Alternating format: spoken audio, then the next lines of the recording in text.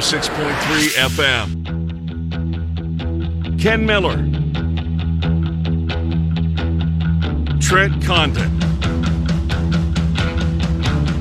Miller and Condon on 1460 KXNO. And now on 106.3 FM.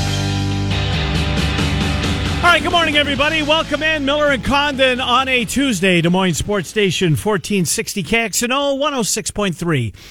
On the FM dial is Trent Condon and Ken Miller, and we're with you here right up until noon talking local sports with you. BMW of Des Moines guest list looks like this today. As promised, we are going to spend a segment every day this week devoted to our quote, regional MLB teams. Yesterday, we took a look at the St. Louis Cardinals. Today, we'll do the same with the Kansas City Royals. Andrew Logue, formerly the Des Moines Register, and a guy who will watch, 158 of 162.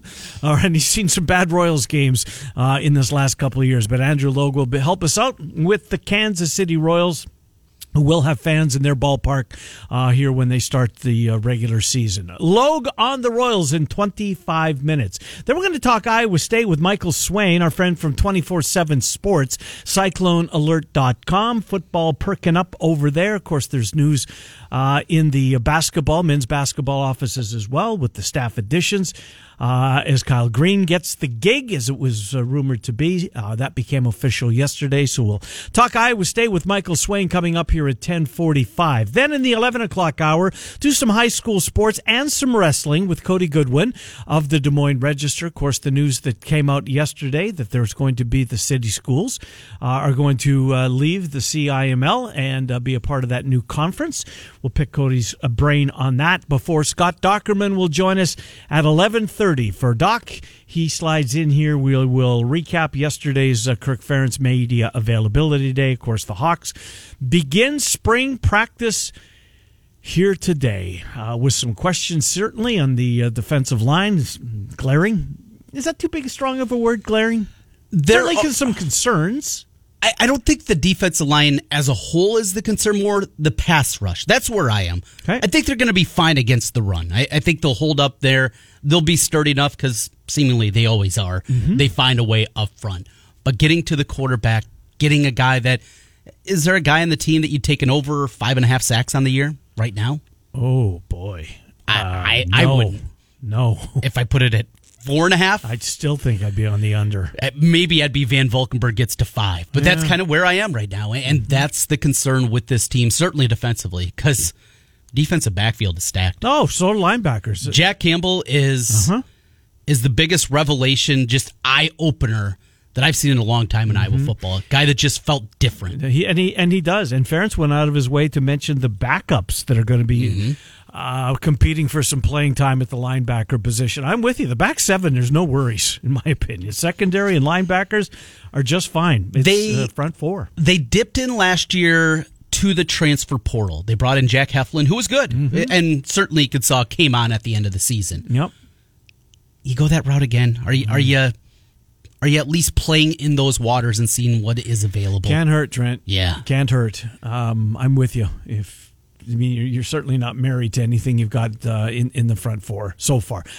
Black's a kid. What's his name? Yaya Black, yeah. That's a kid that certainly created some buzz last year, and more so on just because of his name. Right. There's apparently some ability there. So we shall see. So Scott Dockerman at 11:30. Look forward to catching up with our friend Scott Dockerman. But Trent, we start with what we saw last night, with what we hope to see here tonight.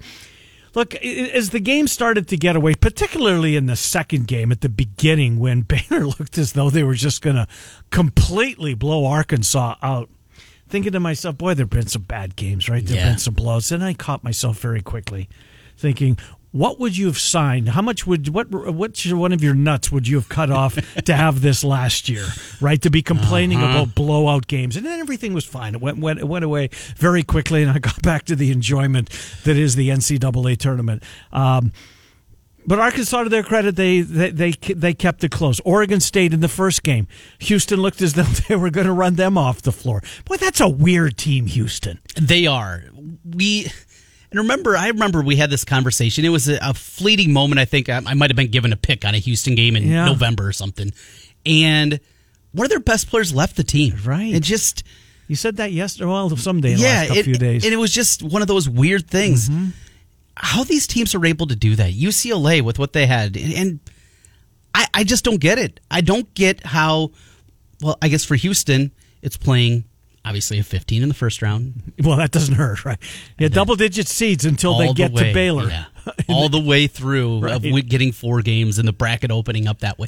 That helps, but you're right. A weird team. Mm-hmm. And the reason that I loved Houston yesterday and got backdoor covered, but against the number. That 3 was a major swing. There was a yelp that was let out of the Condon household on that one last night. Well, it's funny you mentioned that because I saw a video. Some guy was at the new Circa Sportsbook in Las Vegas in downtown. That's the stadium seating, the one with the pool. And he actually turned his camera on for the final few seconds and had a look from the side of everybody that was there watching. And the different reactions, people on your side of the bet, people on the other side of the bet that it paid off. But, it's so much fun to watch games like that in books. There's nothing like an NFL Sunday in a sports book. And I don't know if it's changed. I mean, I haven't been since legalized gambling exploded. Mm-hmm. But man, oh man, it used to be so much fun. Just the ups and downs of sports wagering, and you experienced it down last night. But one of the big things I loved about Houston is how this game played out. They shoot, 32% from the floor? They can't shoot to save their lives, Trent, but boy, they can guard you. Quentin Grimes hit a couple of big threes, but even him, I mean, this is also McDonald's All-American, remember? I mean, these guys normally don't show up at Houston, certainly haven't since Clyde and Akeem. And makes you wonder, doesn't it? Going back almost 40 years ago, and, well, Kelvin certainly made a lot of phone calls, I'm sure, to get Quentin Grimes there. But they offensive rebounding. But in the scheme of things, what he got busted for when you take a look what's going on now in college basketball. Yes. Right. It is. He was making too many phone calls. That was show cause, was it not? It was 5-year show cause that he got and went to the NBA. They dropped the hammer on him. They did. For making phone calls. Now, might there have been more? Maybe. Well, and the other part, and this is something I've found interesting that's been glossed over a lot by the national media talking about this, was that it wasn't just the phone calls. In the report, it also says that he wasn't exactly forthright with the investigators. That's why the 5 years. So he lied. Yes. Yeah, it's the same thing as Bruce Pearl would probably still be at Tennessee and probably be on his way to being a Hall of Famer, but he lied about Aaron Kraft at a barbecue in his backyard. Right. If he just told the truth, slap on the wrist, you move on. Yep. Because he was there during his sophomore year. Cover-up's always worse than the crime, Trent. And that's exactly what it was. And same thing here with Kelvin Sampson. If he would have been up front, and think of the team he had at Indiana. He had Eric Gordon there. He had things going, and we know how well that can coach Indiana basketball. And then on top of it, to do this whole tournament, get Houston back since '84 for the first time and do it in the state of Indiana. The storylines are wild. No, they really are. Now there'll be 2 Texas teams, and one of them will play for a national championship a week from last night. So, decent games. Glad Oregon State was able to, not that you lost your bet, but made it close. Yeah. Likewise in the late game, Arkansas. But, I mean, it was 4 for the longest time in the second half, Trent. And just couldn't get that one final push. And when they got it to 4, it felt like, here we go. Arkansas, this is what they've done all year long. What is it, 12 games they've won? One.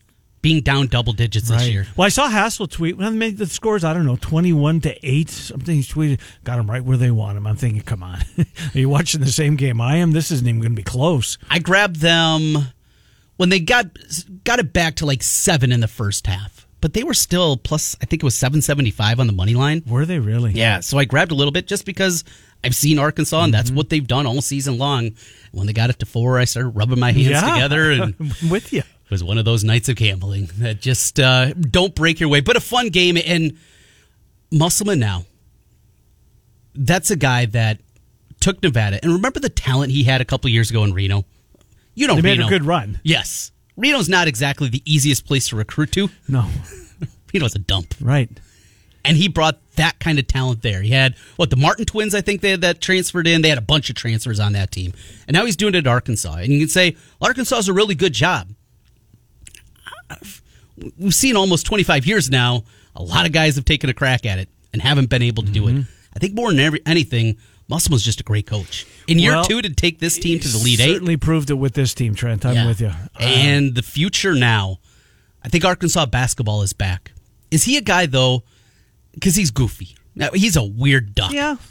Is he a guy that blue bloods sniff around? Is he a guy that Roy Boy hangs it up? Does Carolina make a call to a guy like that? It doesn't seem like a fit on the surface. It does.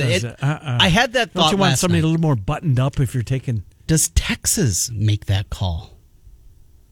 Or is Texas waiting for April 1st? Well, and it feels that way when we flip the calendar and the buyout goes down for Chris Beard. But if whatever reason we find out that Beard says no, even maybe Texas even feels like a weird fit. For North Carolina does for sure. Yes, Duke absolutely Right. a weird fit. But are those kind of jobs out there? He can coach, Trent. And you can bend the rules a little bit at Arkansas. Is that fair to say? Probably. Yeah. It's an SEC school after all. Probably learn. You ain't cheating, you ain't trying. Take a page from their football brethren. By the way, speaking of the football brethren, 2 really important pro days today. And it's funny where Kyle Shanahan and John Lynch are. They're at Alabama watching Mac Jones. They're not in Columbus watching Justin Fields. Trent. I saw something interesting on the NFL draft. I want to get your perspective on it because that, as we talked about yesterday, is just weird. Wouldn't you at least split it up? Send one guy one place and one the or is it all smokescreen? But why do you have to? Why do you at where they sit now? There's no. They don't have to do a smokescreen situation. They know the Jacksonville is taking Lawrence at 1. They know that Wilson is going to the Jets. The draft starts at 3. And it starts with them. So I don't know why they would feel necessary to try and do a clandestine move, other than the fact that Kyle Shanahan might have learned from Pops, who not only didn't go to Vanderbilt for Jay Cutler's pro day, never spoke to him in Indianapolis at the Combine. The first time they spoke was on the phone after Shanahan drafted Cutler. So maybe, Junior's learned from his dad, but... Anyways, I'm sorry to interrupt your train of thought. Oh, no problem at all, because it's just odd. On the surface, that is really, really odd. I found this one, too. Did you see that each school, when they went through their pro days, are going through them currently, depending on what school it is, that they are allowed 5 underclassmen that can go through the workout in front of NFL scouts? I saw this because Keaton Slovis at USC, he was one of the guys because people were freaking out because he was going through pro day. And I can't remember, it was some national reporter, though, had a tweet this morning saying, got confirmation, each school is allowed up to 5 underclassmen, or guys that are coming back, that are able to go through your current pro day. So Breece Hall could have gone through... And now I'm wondering, he wasn't on that list, but did he? Did he? And even if it's not running the 40, but doing interviews, is that a part of it, too?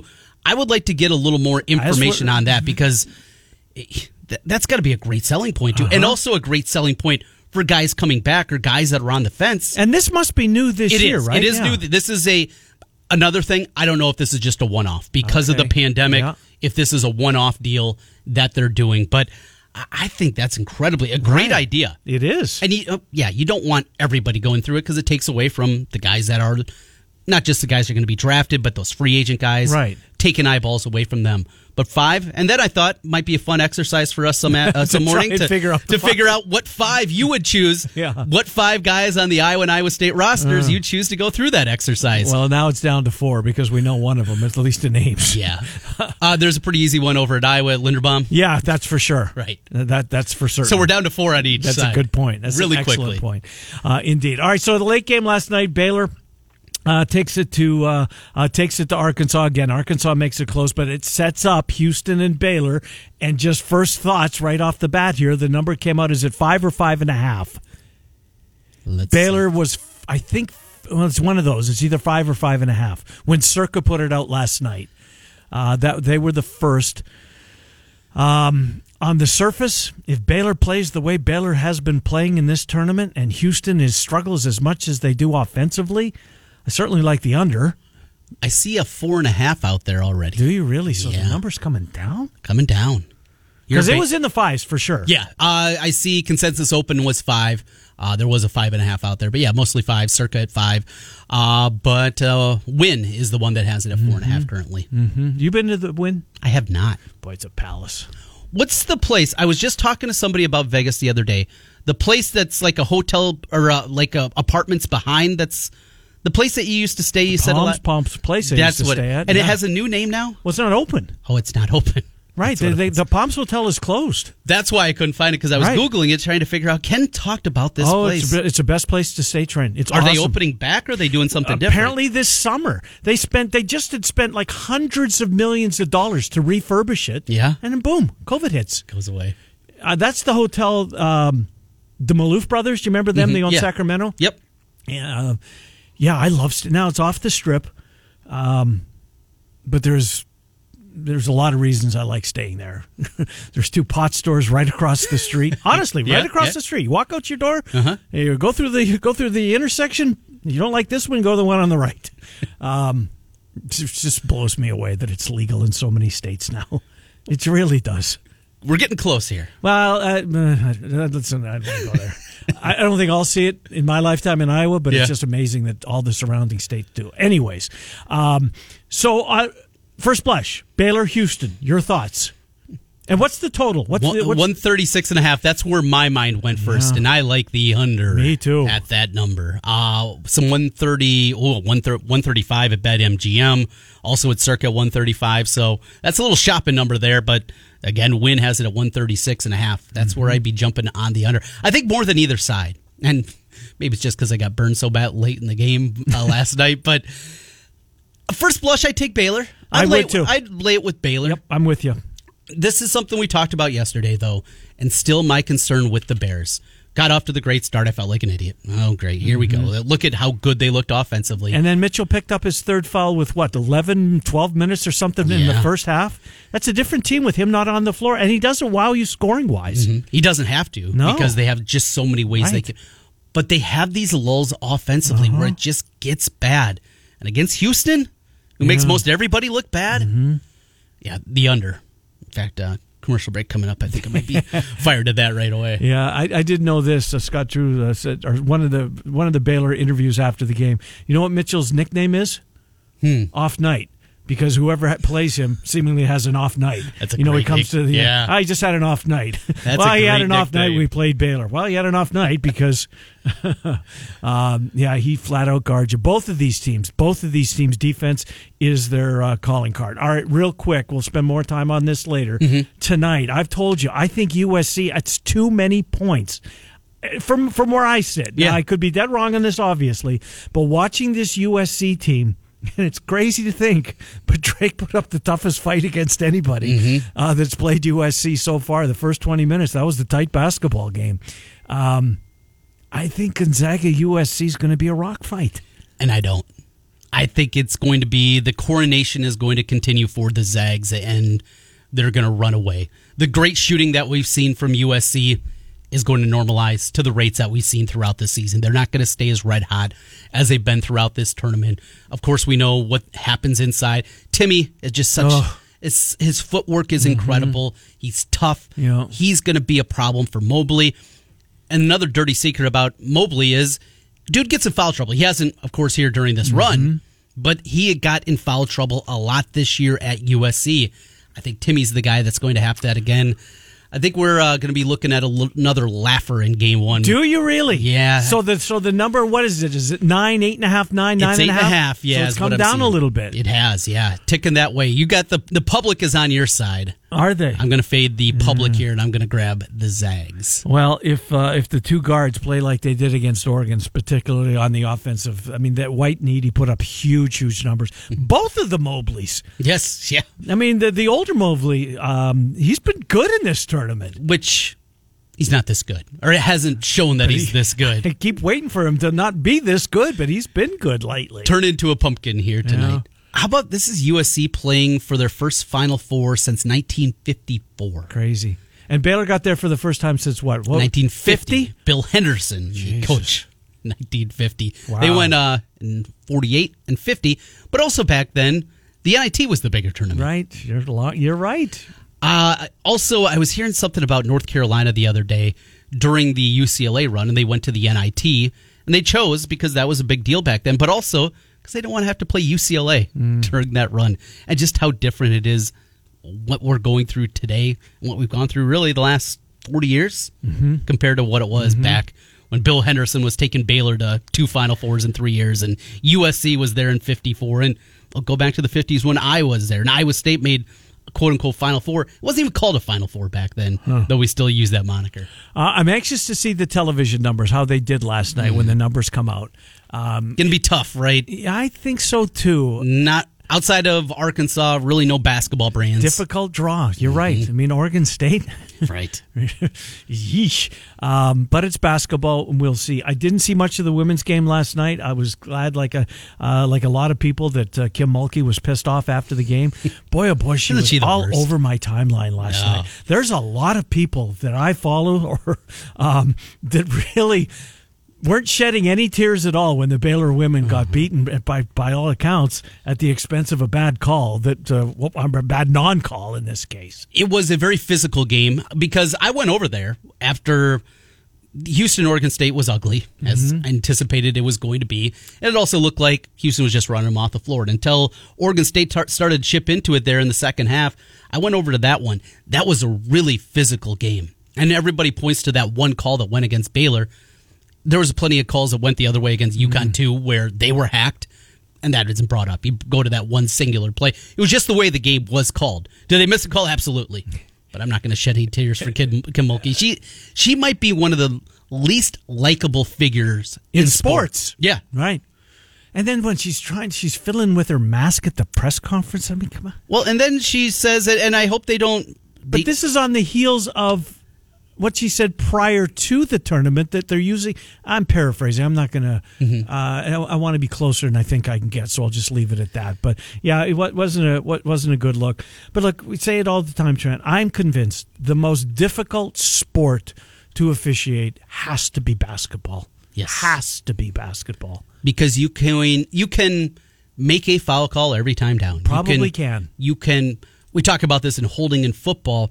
But think of there is contact on every single play, and it comes to your discretion. You can make an argument on both sides, and that's what makes it so difficult. You want to make the game grind to a halt, you whistle 50 fouls in a game. You want to let them go? Well, you're going to have something that happens like last night, and then you're going to miss what everybody thinks is an obvious call. But if you didn't see the whole game, you missed. That's the way the game was played. My only, I guess, knock on the way that the officials, if it's a foul in the first 39 minutes, it's a foul in minute, or the first 38 minutes, it's a foul in the 39th final minute, right? That would be my, and I get to swallow the whistles. We hear that all the time. Hear that in a lot of sports, but there's been some egregious. Well, like Iowa State got it done to them. Yeah. Right. A week ago or wherever it was. All right, Andrew Logue, we're going to switch gears. We're going to do this. We did the Cardinals yesterday. We'll do the Royals today. Hopefully the Twins tomorrow. Certainly the Cubs with Cappy. Boy, that Rizzo story. They lowballed the hell out of him. Did you see what they offered? I didn't know. So let me preface it by saying this. Paul Goldschmidt, 2019, first baseman, roughly the same age as Rizzo, roughly the same body of work as Rizzo, right? 5 years, $130 million for Goldschmidt. 5 years, $130 million. Right. He's not the face of the Cardinals. No.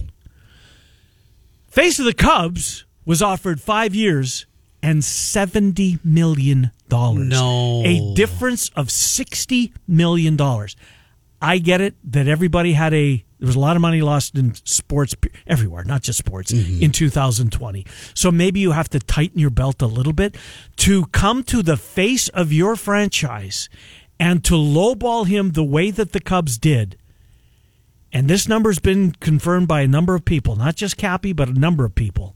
5 years, $70 million, when the guy on your rival, 5 years, $130 million.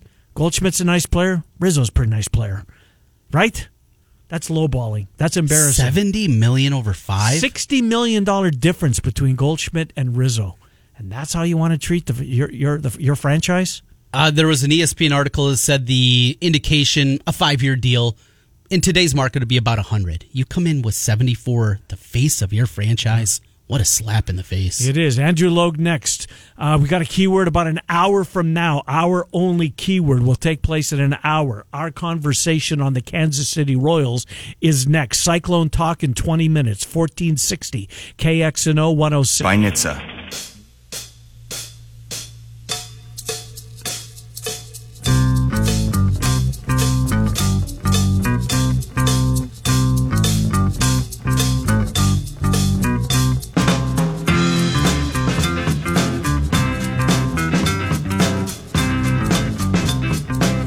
Welcome back, Miller and Condon, Des Moines Sports Station, 1460 KXNO, 106.3 FM, just past 10:30 on a Tuesday, 15 minutes or thereabouts. Michael Swain on Iowa State. TJ Otzelberger's completed his coaching staff. More on that coming up. Andrew Logue's going to help us with the Kansas City Royals, one of the regional teams. We're going to take a look at least one of them between now and Thursday. Cardinals yesterday, Royals today, hopefully Twins and the Cubs tomorrow. But right now, let's talk about those Kansas City Royals, your 2015 world champions. Andrew Logue, Andrew, Trent, and Ken, formerly the Des Moines Register. We appreciate you coming on. We were speculating here today of the 162 Royals games. We put the over-under on the games you'll watch at about 156. Well, that depends on how the TV deal comes in. Thanks for having me, by the way, guys. Depends on this whole Sinclair and whether I can get them on my Hulu or how I have to hook it up. So that's kind of a debate raging now with Royals fans as the season approaches, is some people not going to be able to get the games because of network squabbling, and that's in Kansas City, by the way. So that, sadly enough, that's kind of the foremost conversation, I think, among Royals fans right now. I can understand that. Now you guys know how Dodger fans have felt over the last few years in Los Angeles. Well, let's say it all works out. I think that the Royals, look, they're not back yet, Andrew. I don't think, but I think the arrow's pointing up, right? They seemingly have gone through that 2-year period, their air quote rebuild. It seems like they're on the cusp of getting back to relevance. Would you agree with that? Yes, I think I would sign off on 75 wins right now. And it depends on who's the main contributor. Listen, I love getting Benintendi. I love getting Carlos Santana. But those guys are sort of stopgap players for the next couple of years. What you really want to see is guys like Chris Bubich and obviously, Witt. Brady Sanger. Obviously Bobby Witt Jr., who I think will be called up this summer. I think they're doing the smart thing with player control and buying themselves an extra year. So those are the guys you want to see make an imprint. But, yes, I agree. The thing is, you look at their roster, they don't stand out as great anywhere. But unlike a couple years ago, they're not terrible anywhere either. We still don't know if Michael Taylor's going to be able to hit.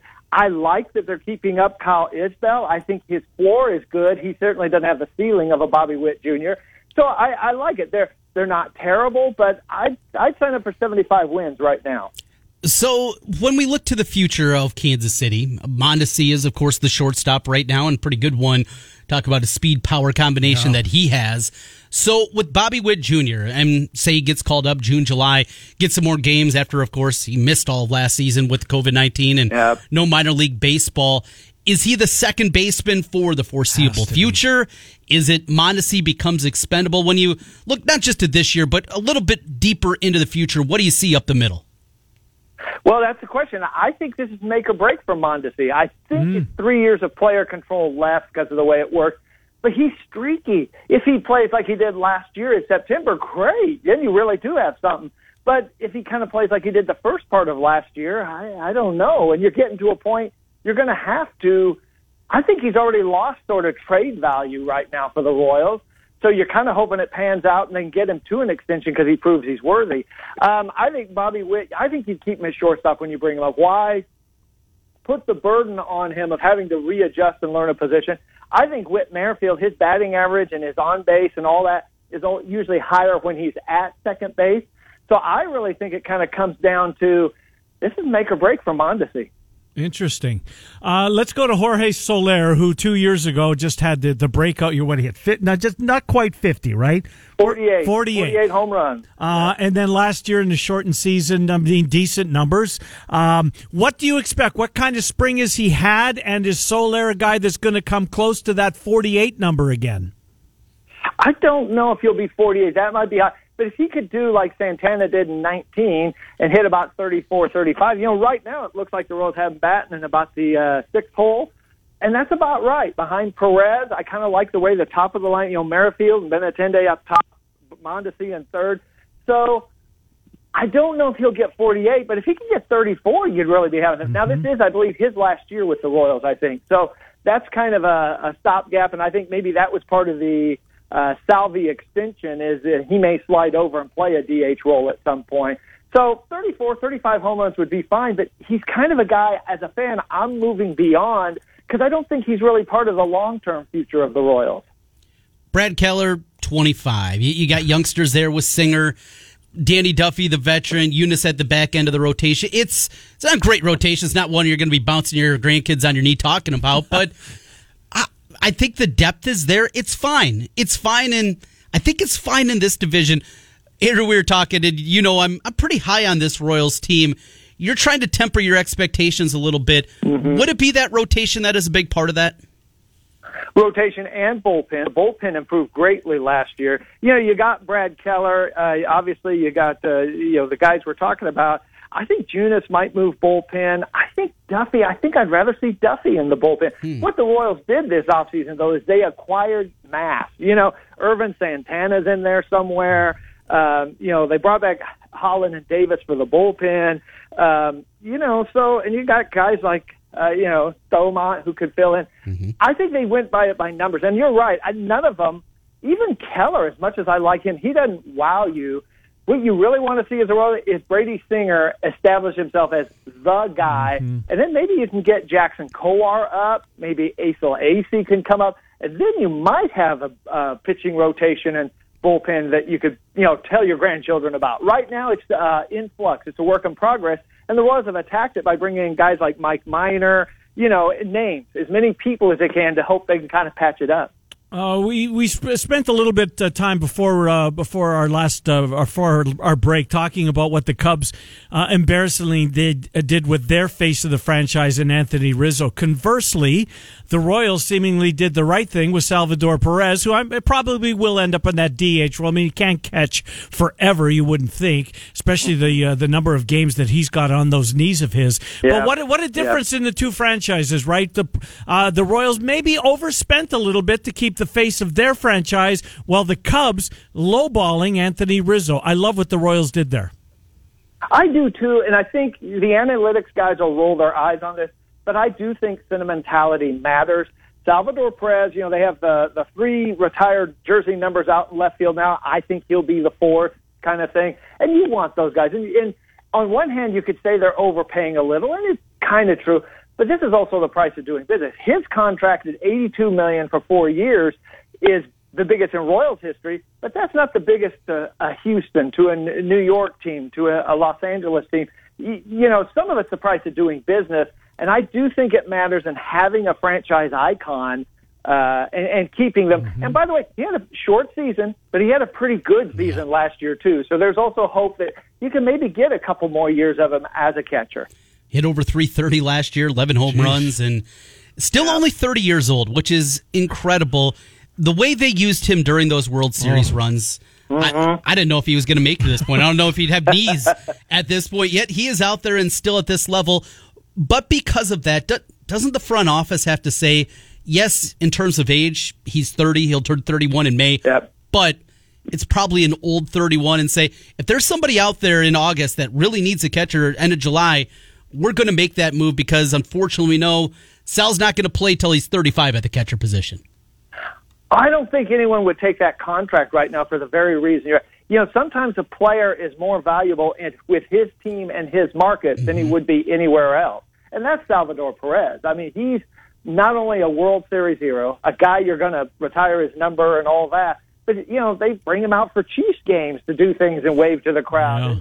When they have charity events, he's the guy front and center. I mean, he means more. So to go to your point, maybe late. People forget Dan Quisbury and Willie Wilson at the very end of their careers did spend time with other teams. And maybe in a few years that happens with Salvi. But if he's at all capable of doing what he's doing, I think they want to do everything they can to make him sort of a Royal for life. I could see it. I could see a George Brett type of situation after his playing days are over. All right, Andrew, we'll get you out of here on this. Help us out with the division. I mean, it's clearly there's those two teams at the top, right? The White Sox and the Twins. And I think it's going to be an incredible fight between those two. It's disappointing that they don't see each other at all in the month of September and only have 6 games after the All-Star break. That's awful scheduling when it comes to those two. But who do you like, and why do you like them to win the division, whoever that is? I'm going to say the White Sox, and some of that is crazy as it sounds. You got La Russa back. I know Jimenez has a pectoral muscle, so they could theoretically, I heard, get him back late in the year. And then you just got a pitching staff. Is it Giolito and Keuchel? I just think the White Sox, it's their time. Now, I think the Twins will make the playoffs, but I just think the White Sox are going to be too tough.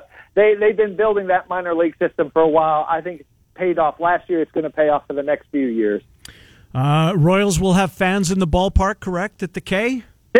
10,000. If I remember correctly, the limit's going to be 10, which outside of opening day, where you'd obviously have 40, 10,000 on a Wednesday would be pretty good. So I actually think, I'm getting emails, they're still selling tickets. So I think, I've heard about 10,000. Currently, the win total posted at DraftKings, 74.5. Here's a free $100 to play with. Over under on Andrew Logue's Kansas City Royals, 74.5 is the number. I'll take it 75. I'd go over as well. Yeah, I'm on the over. Yep, I'm with you. Hey, I hope you guys are right. Andrew Logue. Andrew, great to catch up with you. Thanks for coming on. Hopefully the TV thing works itself out. Appreciate it. Talk to you guys later. Thank Absolutely. you. Andrew Logue on the Kansas City Royals. It's a good number, 74.5. Because I got it at the beginning of spring at 72.5. That was the opener. So, and right now the big juice on this too. Got to lay minus 124 on the over. A lot of people think that the Royals arrow is indeed pointing up. I'm anxious to see Witt. Boy, tore it up in spring training after missing all last year. Benintendi's a guy that, he has to bounce back after last year. He played like a week of the regular season last year, and he was shut down. But that bullpen, I think, is okay. The rotation is okay. Young, with the exception of Duffy. The Tigers are going to stink. Right. I think the Indians are going to stink. And I think the selling off is going to continue there. What's the Indians' number over the total? That's a good question. I'm going to guess 80. It's right in that area. It is 81.5. I like the under. I like the under, too. Cyclone Conversation with Michael Swain, 24/7 Sports, CycloneAlert.com. When we come back, it's Miller and Condon. We're on Des Moines Sports Station, 1460 KXNO and 106. Flash plunge.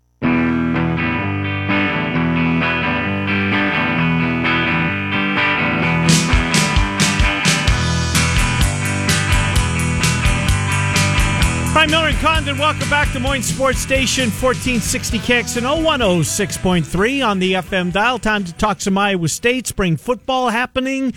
TJ Otzelberger's staff coming together. The latest, and I know nothing, I don't recall, J.R. Blunt's coaching career, Colorado State's where his last stop was with Nico Medved and Farouk Manesh, but he is the latest, joins Kyle Green.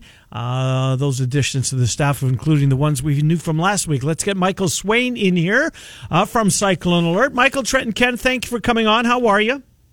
I'm doing great. Thank you guys for having me on. It's been a little bit of a newsworthy Tuesday morning. It has indeed. It's been newsworthy coming out of the basketball offices. You kind of alluded to the fact that you didn't think that the last transfer had put himself in the portal the last time we spoke, and sure enough, that number is now up to 3. Am I accurate at that?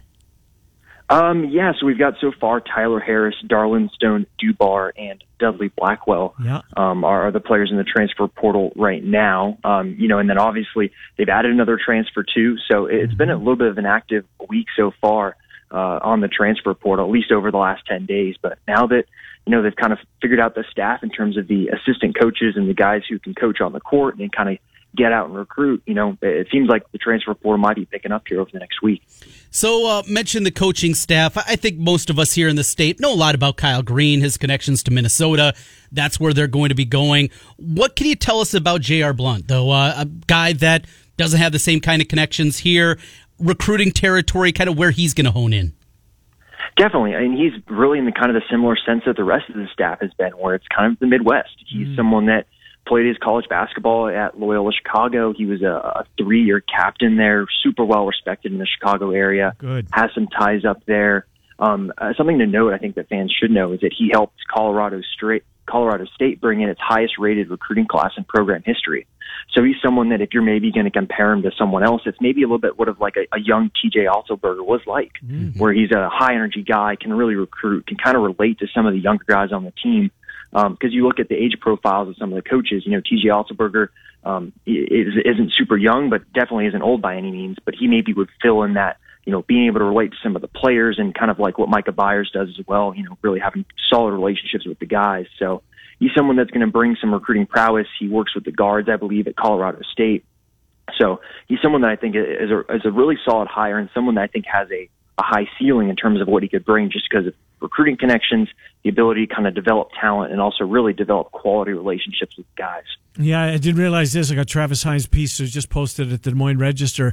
He was here. He was in town. He was at Drake with Giacoletti and then with Medved before they went out west. So knows the area. So interesting. So the transfer portal is open and it continues to grow each and every day, as we kind of speculated that it would. And then we might see that number at 2,000. We know, as you just mentioned, that Otzelberger's already struck plucking that kid from Washington State, if memory serves.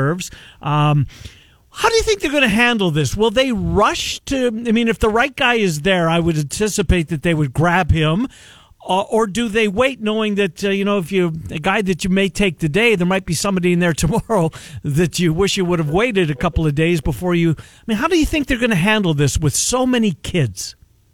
For sure. I think it's a mixed approach because I think you've seen them kind of take the approach of let's take some guys that can fill out roster spots because right now Iowa State has 4 open scholarships. So, of course you need to fill the scholarships that you have with quality role players. So I think you'll see the staff probably add, a couple guys that maybe aren't going to be the flashiest names, but guys that can kind of come in and just fill roles, whether it be off the bench or, just specific things that they can bring to the table. And then kind of over the next few weeks into the next few months, I would expect them to try and really go after some of maybe the higher profile guys that are in the transfer portal, really kind of establishing that Midwest connection, maybe some Minnesota guys that were from Minnesota out of high school, maybe some Chicago guys, really trying to tap into that Midwest connection that TJ Otzelberger talked about a lot during his opening press conference. Let's get into football a little bit as we're talking with Michael Swain right now, 24/7 Sports, CycloneAlert.com. And jumping into, we hear from Jeff Myers, the offensive line coach, and I know Matt Campbell's got a background in offensive line. I know Manning's got a background in offensive line. But the job Myers has done with this group up front, pieces that weren't highly regarded coming out of high school. We're not talking about a bunch of 4- and 5-star guys out there. He's done a really nice job. Your takeaway after hearing from Coach Myers yesterday? Man, I really enjoyed getting to talk to him because I thought he was really honest about a lot of different facets of the offensive line room, whether it's, Trevor Downing having to knock some rust off after only playing a half of football, during the 2020 season, or if it's talking about some of the younger guys like, Jared Hufford or Grant Schreiber that have stood out to him so far, or if it's even talking about guys like Daryl Simmons or Jake Remsburg, who he said they didn't necessarily anticipate them having to go in and play, as redshirt freshmen without, having a lot of in-game experience, and for them to perform the way that they did, spoke to him. So I thought it was really good to talk to him. And if you are interested, we do have a full kind of transcription of it up on our website right now if you'd like to read into that. But I thought it was really good information. And I'm really interested to see kind of over the course of the spring how things shake out, because I think we saw last season that, Myers isn't afraid and Coach Campbell isn't afraid to kind of switch things up on the offensive line. You saw Derek Schweiger, I believe, play 3 different spots, played both guard spots, played some right tackle in the bowl game. They're not afraid to mix things up, and Myers talked about that, wanting to cross-train guys where he's not going to stick, Trevor Downing at left guard for the entire fall camp and all of spring. He's going to move them around to kind of mix and match and figure out, what the best combination for the offensive line is. So I'm really interested to see kind of how that starting group shapes out, because you had 7 guys start multiple games on the offensive line last season. Michael, I want to get back to the offensive line in a second, but just want to pick up something you said with the transcript. Do you plan on doing that at Cyclone Alert with all of these press conferences throughout the spring? Oh, yeah, definitely. Good. I always enjoy kind of going through everything, re-listening. So, yeah, I do it myself to kind of get a second read on it. So I'll always post those. Good stuff. So Jake Remsburg got hurt last year late in the season. I thought he was a revelation when he got in at the right tackle position, got that spot because of injury. I thought, oh, God, now they're in trouble. Here comes a young kid at the right tackle. He looked like he belonged. He really and truly did. How is he going into the spring as far as coming off the injury that ended his season late last year? Yeah, that was something that I wanted to ask, Coach Myers about, because we hadn't asked Coach Campbell about that. And he said that it wasn't super clear, but he made it sound like he won't be doing a ton of the pads, physical stuff. He said they will focus a lot on the fundamentals and kind of maybe avoid the area where the injury happened. He was seen with his arm in a sling, during the Big 12 title game. So you would assume it's an upper body injury of some sort. Don't want to speculate too much further than that. But so it sounds like he's going to be kind of not necessarily full go during spring, but the anticipation is he'll be kind of ready to go back full strength when summer comes around. Sean Foster back for his 6th year. The offensive line, just absolutely crazy there. I know they've been excited about the young guys coming in, but now it's going to be yet another year of sitting behind. How do you placate those guys? Because offensive line's not a position where you want to dink around a whole lot and put different combinations out there. How do you keep those young guys engaged knowing it's going to be more than likely another year sitting on the bench? That's a tough thing because with the COVID year, they're guaranteed to lose one offensive lineman this year, and Sean Foster. Outside of that, Derek Schweiger will have a decision, Colin Newell will have a decision, and it is tough. And I think it's going to be like that for a lot of programs across the country now because of the extra COVID year. You're really going to have to kind of recruit your own roster and show them that you have a plan for them to get playing time in the long term because, guys want to play and it's understandable. And so it is going to be an interesting dynamic and a tough dynamic for coaches, not only at Iowa State, but everywhere because, the extra COVID year with the scholarship numbers and having the added year for development for a lot of these guys, I wouldn't surprise me to see some of these guys end up being a higher level player if they do stick with it, because they could have an extra year where you're like Sean Foster in your 6th year and you're a 24-year-old playing against, 20-year-olds on certain teams. So, it's an interesting dynamic in terms of the personalities, and you have to have a lot of buy-in, I think, as the group as a whole of showing each other that, hey, it's next man up. You saw it last season. Daryl Simmons and Jake Remser probably didn't go into fall camp thinking that they were going to play. Right. And sure enough, they probably worked and they earned their spots to where when their number was called, they were able to come in and really perform.